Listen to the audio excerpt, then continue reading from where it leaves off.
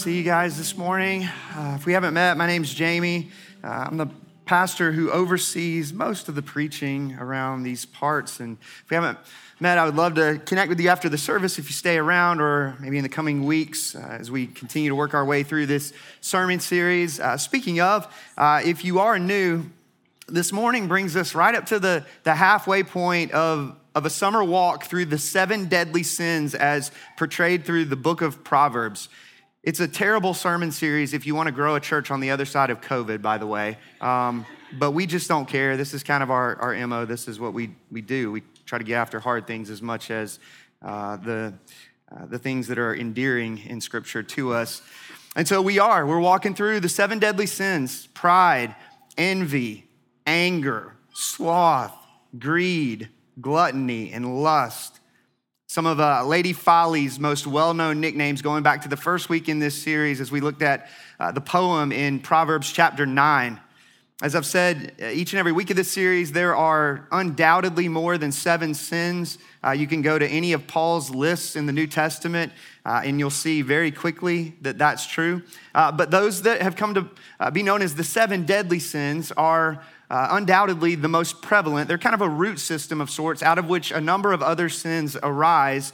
And so we want to look at these 7 in order to help us understand what it is to fight to put sin to death. John Owen, I've shared this quote several times now throughout the course of these first few weeks of this series. He says, "Be always at it whilst you live. Cease not a day from this work. Be killing sin, or it will be killing you." There's no neutrality in this war, so to speak. That yes, the victory's already been won in Jesus Christ. Make no mistake about that. We just sang of that together as the church. And yet, Jesus not only died to secure our forgiveness, but also our spirit-empowered, sin-killing obedience. Which is why Paul would talk this way, Romans 8:13, "If you live according to the flesh, you will die. But if by the Spirit who indwells you and I as Christians, you put to death the deeds of the body, you will live." And so yes, this series is about putting sin to death by the power of the Holy Spirit. And at the same time, it's about so much more than that. We're not simply talking about some sort of fight for morality, but a fight for joy. Another quote that I've shared from the beginning to try to frame this thing out, Marshall Siegel, in the book Killjoys, which is something of a commentary on the 7 deadly sins, he says, "Christianity is not merely or even mainly about correcting your bad habits, but about satisfying and fulfilling you in the deepest way possible, and therefore making God look as great as he is. Our hearts," he says, "were designed to enjoy a full and forever happiness, not the pitiful temporary pleasures for which we're too prone to settle. Pride, envy, anger, sloth, greed, gluttony, lust, they're all woefully inadequate substitutes," he says, "for the wonder, beauty, and affection of God. As first hopes or dreams or loves, they are killjoys by comparison to Christ. They will rob you, not ravish you. They will numb you, not heal you. They will slaughter you, not save you." He goes on, "The map inscribed on our sinful soul will not lead any of us to truth, glory, or happiness. It will lead us in circles of almost and good enough until it sits by our hospice bed, holding our confused, disappointed, and hopeless hand as we drift off into hell. We have to wake up," he says, "scrap the old map, grab the compass pointing true north, trusting that the God who formed our hearts knows how to fill them. We have to fight for joy in the right places." This series, it's about doing everything we possibly can to pursue happiness to the fullest extent, namely in the God who designed us to be happy in him. As we fight to turn from the temptress on the one hand, whichever of her 7 deadly personas allures us most, but also to say yes to the one who set the table with a spread that offers us everything we need to experience true and lasting joy. Up to this point, going back to the last couple of weeks, we've covered 2 of the 7, namely pride and sloth. If those are your vices, you probably don't want to go back and listen to the podcast, and you're probably glad you missed the last 2 weeks. Pride being the sin that got Satan kicked out of heaven, the sin that led our first parents down the fallen path of self-determination, got us kicked out of the garden. A serious offense in the eyes of God because it, in the words of John Stott, contends for supremacy with God himself, as opposed to humility, which offers us the blessing of seeing ourselves rightly in this fight for happiness. true freedom from the bondage to our fragile human egos, being fixated on ourselves, the blessing of seeing God rightly, the joy that comes in basking in his glory rather than chasing after our own. And then there's sloth, the truest expression of what it means to waste our lives, to truly miss out on what we were made for as God's priest, kings, and queens, going back to some of that imagery of last week, as opposed to diligence, this idea of abounding in the work of the Lord, trusting that our labor is not in vain, 1 Corinthians 15:58. God inviting us, exhorting us even to spend and be spent for his glory, for the sake of our own joy, in our homes, in our workplaces, in our neighborhoods, in the church. As we embrace to use that imagery of one of those word pictures from last week, the God-glorifying, spirit-empowered disposition of the ant. Knowing that not one act of gospel-formed labor for any one of us will have been an exercise in futility when all is said and done. It will have all counted. It will have all mattered. This morning, we jump into the third of Lady Folly's alluring personas, the temptress who goes by the name of, drumroll please, avarice or greed.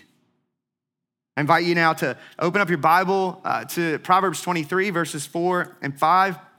If you don't have a Bible, everything will be up on the screen behind me. You'll be able to track with where we're going just by following the slides behind me. And that includes any quotes from Proverbs or other parts of the Bible or any sort of commentary quotes that we'll look at this morning. Let me go ahead and pray for us, and we'll dive into God's word together. Lord, as we work through these 7 vices by the week, and I think we'll see it again this morning, there's this reality that these are not as simplistic as perhaps we see them in our minds. They're multifaceted, and with that multifaceted reality attached to them, you reveal to us, Lord, that none of us is truly exempt from any of the 7 and exploring them and walking away, I pray, grateful for your cross. And secondly, trusting, Holy Spirit, your indwelling power to help us wage war against these things as those who have trusted in Christ's finished work.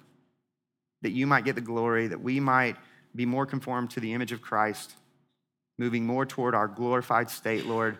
I pray that all of these things would come together for us this morning, that we would walk away happy in Christ for all Jesus that you've accomplished for us, and that we would step out ready to wage war against the vice, the sin of greed, and not just that, but that we would move further away from that table toward a seat at the table of contentment and sacrificial generosity, which is truly the better table. And so, Spirit of God, would you do that great work that I can't do, that none of us in this room can do? We're desperate for you, so would you move in power in the name of Jesus, to the glory of the Father, I pray. Amen. So this morning, we're not actually going to start with the passage that I just had you open up to. So mark that, because I need to lay some groundwork for where we're going this morning.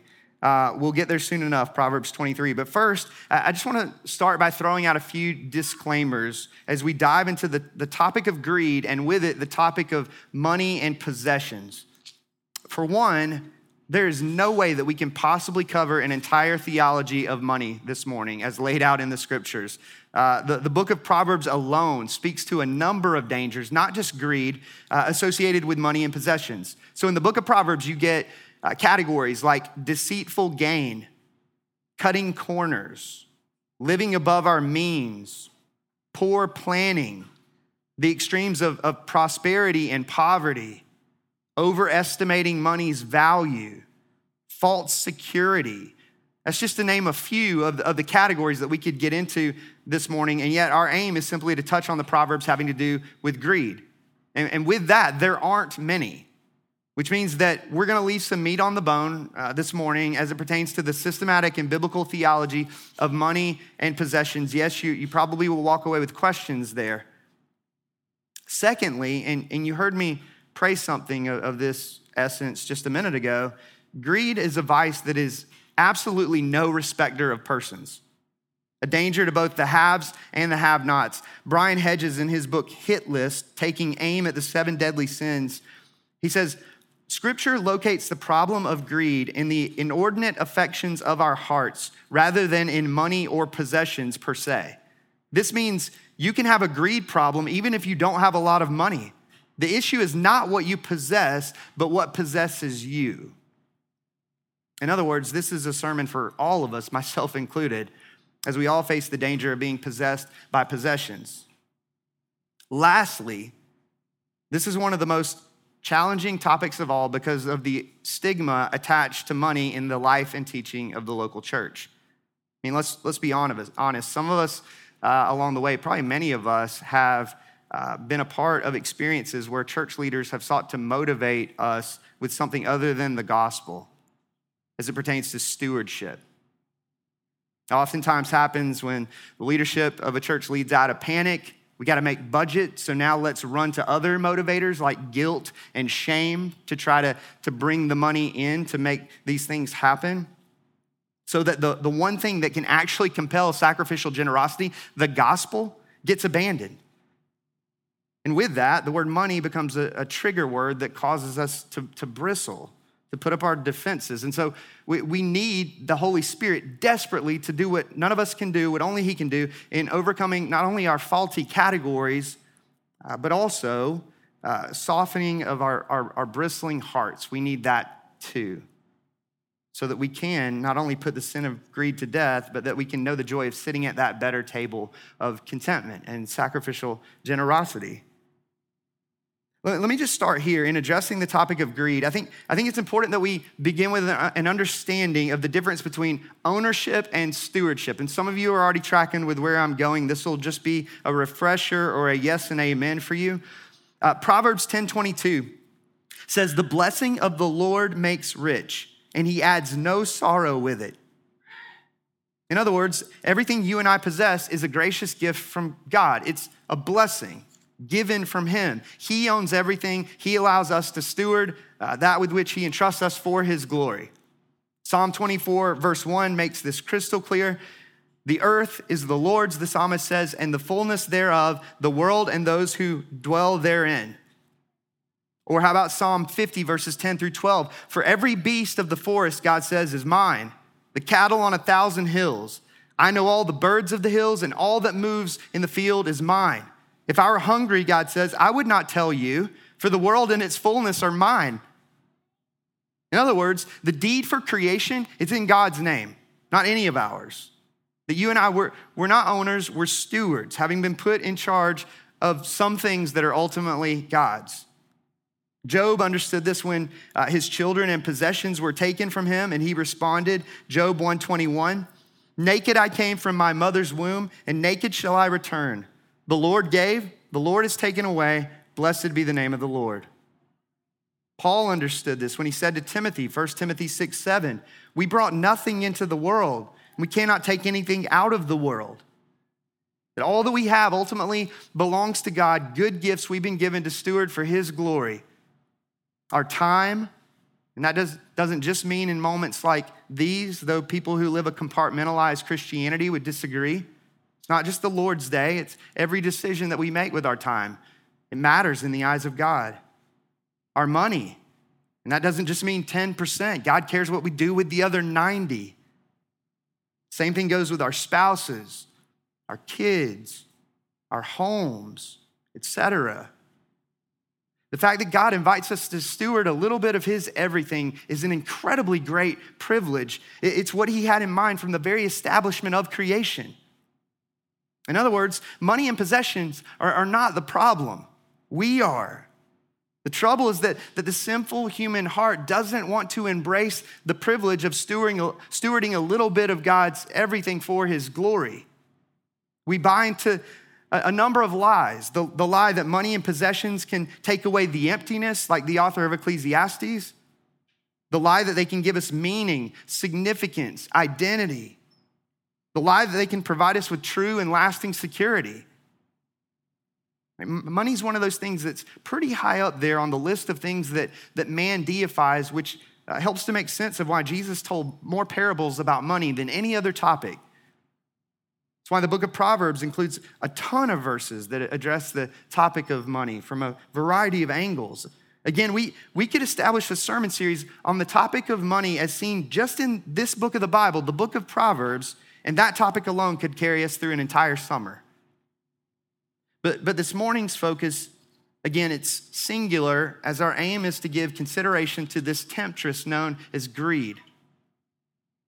Couple of definitions from men both living and dead. I'm pretty sure this might be the only time that I'll ever quote Thomas Aquinas and John Piper on the same sermon slide. Aquinas says, greed is the desire for profit which knows no limit. Piper defines it as desiring something so much you lose your contentment in God. Simply put, the aim of greed is to get what we don't have and to keep what we do have. As it pertains to getting what we don't have, I've shared this quote before. John D. Rockefeller, at one point, the richest man in the world, was once asked, how much money is enough money? His response, just a little bit more. It's not only a root of all kinds of evils, 1 Timothy 6:10, but it's a grasping at smoke, elusive and fleeting. Here's where I want to get into Proverbs 23, verses 4 and 5, which says, do not toil to acquire wealth. Be discerning enough to desist. When your eyes light on it, it is gone. For suddenly it sprouts wings, flying like an eagle toward heaven. The author of Proverbs is not saying that we shouldn't make a living. That would go against everything that we talked about last week as we looked at this idea of sloth. Rather, he's saying that we shouldn't toil in the pursuit of riches. That we shouldn't embrace the sentiment of Malcolm Forbes, the man who once said, he who dies with the most toys wins. Because the truth is, according to Scripture, he who dies with the most toys dies and his toys become someone else's toys. A man's nest egg, to use this imagery in Proverbs 23, a man's nest egg hatching and sprouting wings and soaring off into the sky, at best landing in the hands of another, hopefully a loved one. Ecclesiastes 5:10 says it this way, he who loves money will not be satisfied with money, nor he who loves wealth with his income. This also is vanity. But if we love money, we'll never be satisfied with it. The more we obtain, the more we'll want. We'll never truly find ourselves happy in that empty chase, that grasping at smoke, vanity of vanities. And not only will that empty chase hurt us personally, but it'll also hurt those we proclaim to love dearest.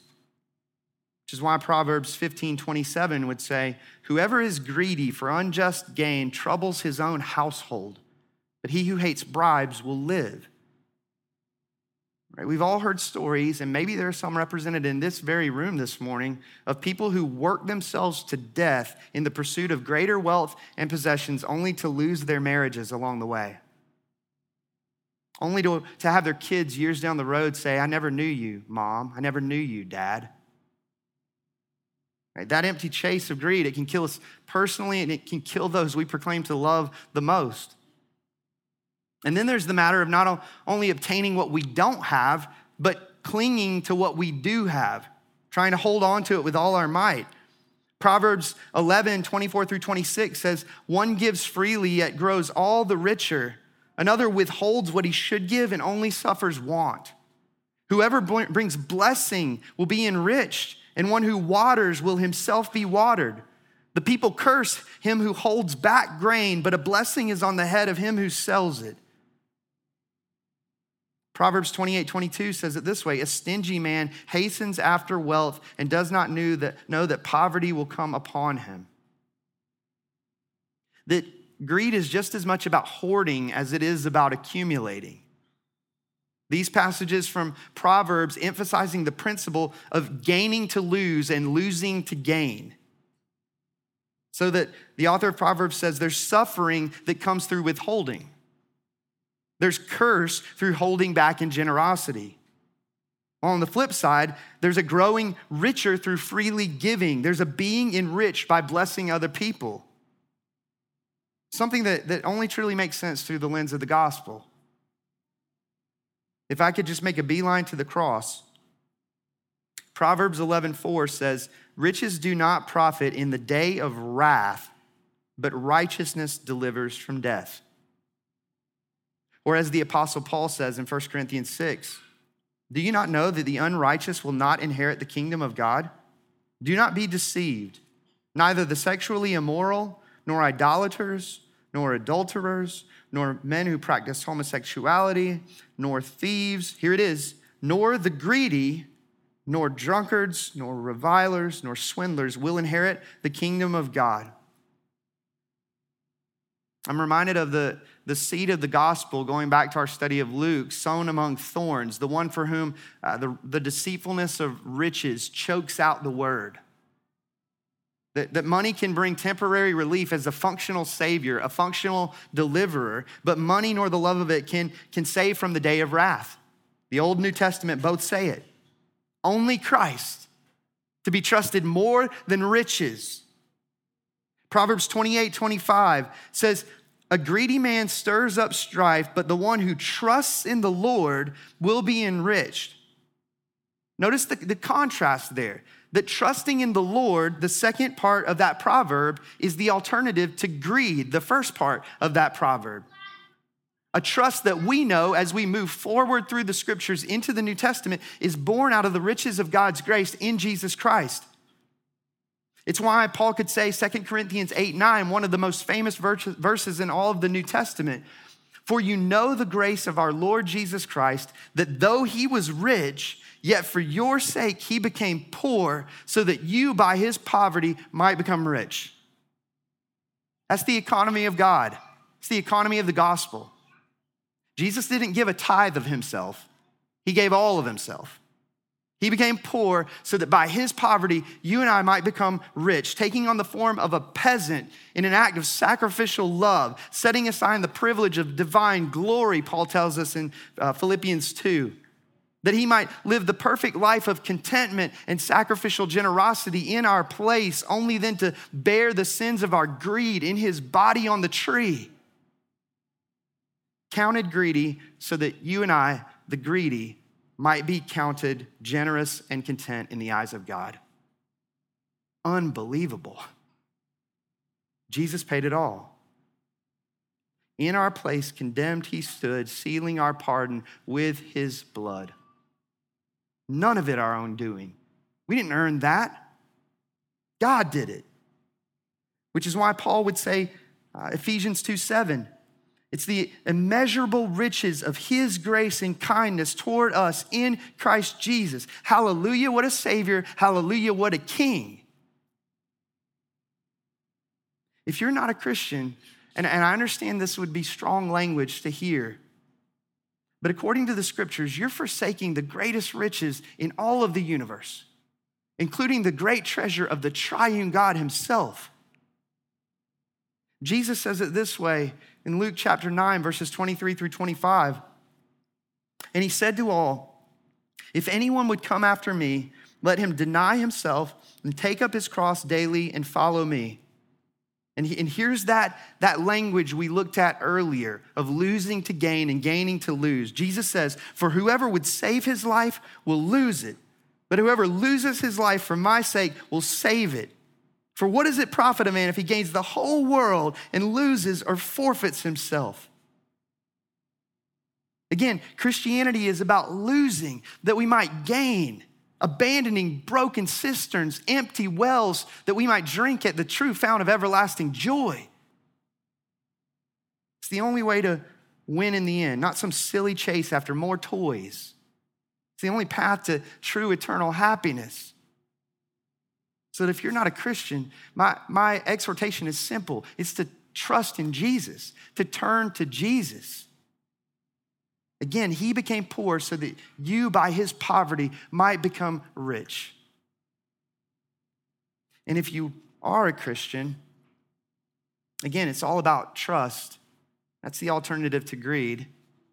And trust, as many of us know, it's not a one-time thing in the life of a Christ follower. The author of Hebrews says, chapter 13, verse 5, keep your life free from love of money and be content with what you have. For he has said, I will never leave you nor forsake you. The more we have, the safer we feel. The bigger the net, the less terrifying the fall, right? The love of money ultimately revealing a lack of trust in the Lord, a lack of trust in him for identity, and a lack of trust in him for security. The author of Hebrews says, that's not a good table to sit at. That's no way to live. That kind of approach cannot and will not bring satisfaction nor the security we want or feel as though we need. That again, rather than owning money, we find ourselves owned by money when we live that way. Rather than owning possessions, we find ourselves owned by possessions. Only the gospel addresses both our struggles with identity and security. Notice the author of Hebrews says, keep your life free from love of money. Be content with what you have because here's why you can do that.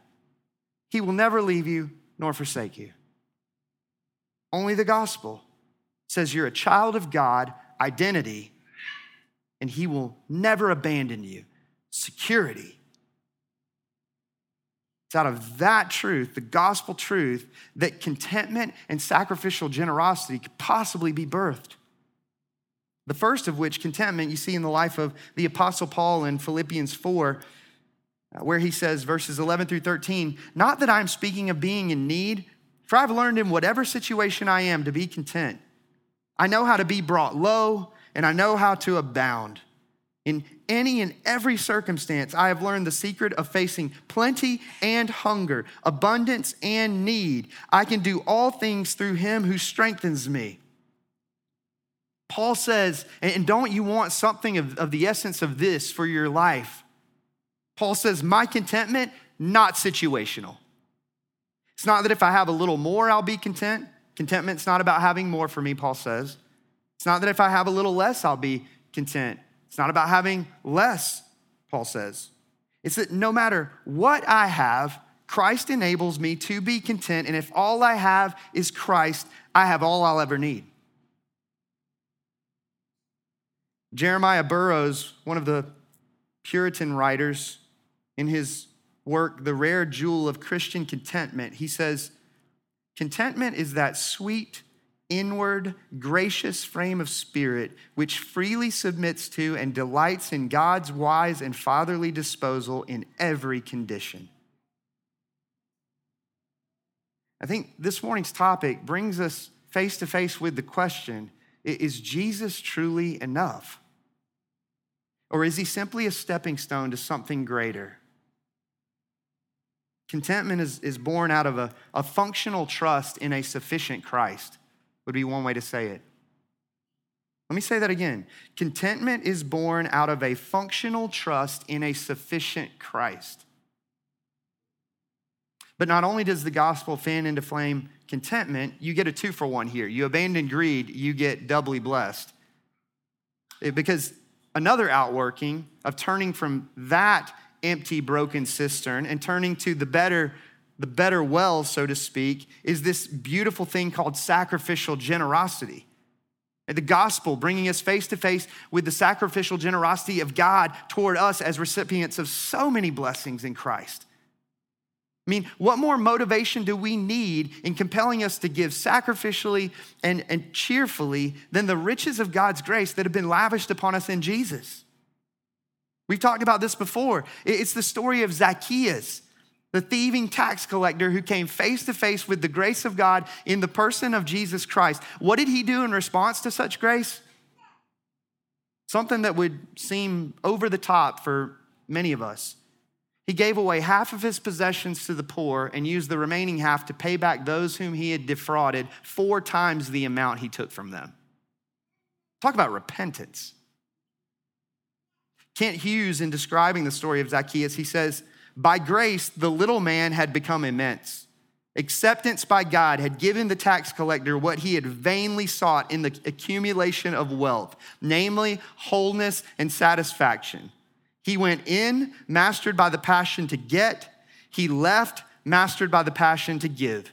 Something had happened, Hughes says, inside that house with Jesus. I would present the question for each and every one of us. Have you been inside that that house, so to speak? Have you had that encounter with Jesus Christ? The more we soak in the beauty and wonder of the good news of the self-giving Jesus, the more we will be motivated to die to greed and to live contentedly and generously for the glory of God. To declare, salvation has come to my house, like Zacchaeus declared, how can I not be generous? That as the Macedonians gave out of their poverty, 2 Corinthians 8, so many of us, give out of our affluence. And we do so because of grace. John 1:16, for from his fullness we have all received grace upon grace. John Piper says it this way, giving some directional language to it all. He says, grace comes down, joy rises up, and generosity flows out. That's the gospel. It's how it works. It's what it does. That similar to last week, the church doesn't need more opportunities. The church needs more beggars, more hearts captivated by the riches of God's grace in Jesus Christ, begging earnestly for the favor, like the Macedonians, of sacrificing their lives, their money, their possessions for the sake of the gospel. Please let me serve. Please let me give. Please let me spend and be spent. Charles Spurgeon once prayed, and this has become one of my own prayers coming out of time of study this week. He says, "Oh my Lord, let me not merely talk thus and pretend to despise earthly treasure when all the while I am hunting after it. But grant me," he says, "grace to live above these things, never setting my heart upon them, nor caring whether I have them or have them not." He goes on, "but exercising all my energy in pleasing thee and in gaining those things which thou dost hold in esteem." What are those things? He goes on to pray, "Give me, I pray thee, the riches of thy grace, that I may at last attain to the riches of thy glory through Christ Jesus." That's the real treasure. The grace and glory of God. It's the better table of wisdom. The table of contentment and sacrificial generosity. My prayer is that it would increasingly be the table at which we find ourselves seated as we fix our eyes on our good, glorious, and gracious Savior and King. In a moment, we get an opportunity, as we do each and every week, to worship this God of grace, this God of glory, to fall before him in worship with our song, our collective song, to declare his grace in our lives, to declare that grace has come down, to allow joy to then go up as we sing together, to come before him in these moments to come and to ask him, how do you want generosity to go out, Lord? What do you want that to look like in my own life? Whether it be repenting of compartmentalized Christianity that's made time simply about nothing more than the Lord's Day, maybe a little window with a community group, or perhaps money as this sort of 10% principle, as opposed to acknowledging that God owns it all and we've been called to steward 100% of it for his glory. I don't know what that looks like for you. In the organized sense of the church, in the organic sense of how to leverage your home for the gospel, your vehicle for the gospel, the many other things that you possess. I have no idea what the Lord might want to do there. But I pray that, and I trust that he'll meet us in the remainder of our time this morning and give us some indication of what he's calling us to. Because again, yes, we make a beeline for the cross and say, hallelujah, no longer condemned because of Jesus, not counted greedy, but counted content and sacrificially generous in the eyes of God because of who Christ is and what he's done. Hallelujah. And then the Holy Spirit comes in and indwells and changes us as an outworking of the cross, in conforming us more to the image, Romans 8, of the very one who died for us. And so I pray and trust that the Spirit of God will move greatly in these moments together. We're also going to participate in the Lord's Supper. If you missed it on your way in, there are communion cups on the back table right at the entrance to the auditorium. You're welcome to go grab one of those. We don't have a moment during these last couple of songs where we all participate collectively at the same time. We want to give space for you to meet with the Lord and to partake of the bread and the cup when you're ready to do so.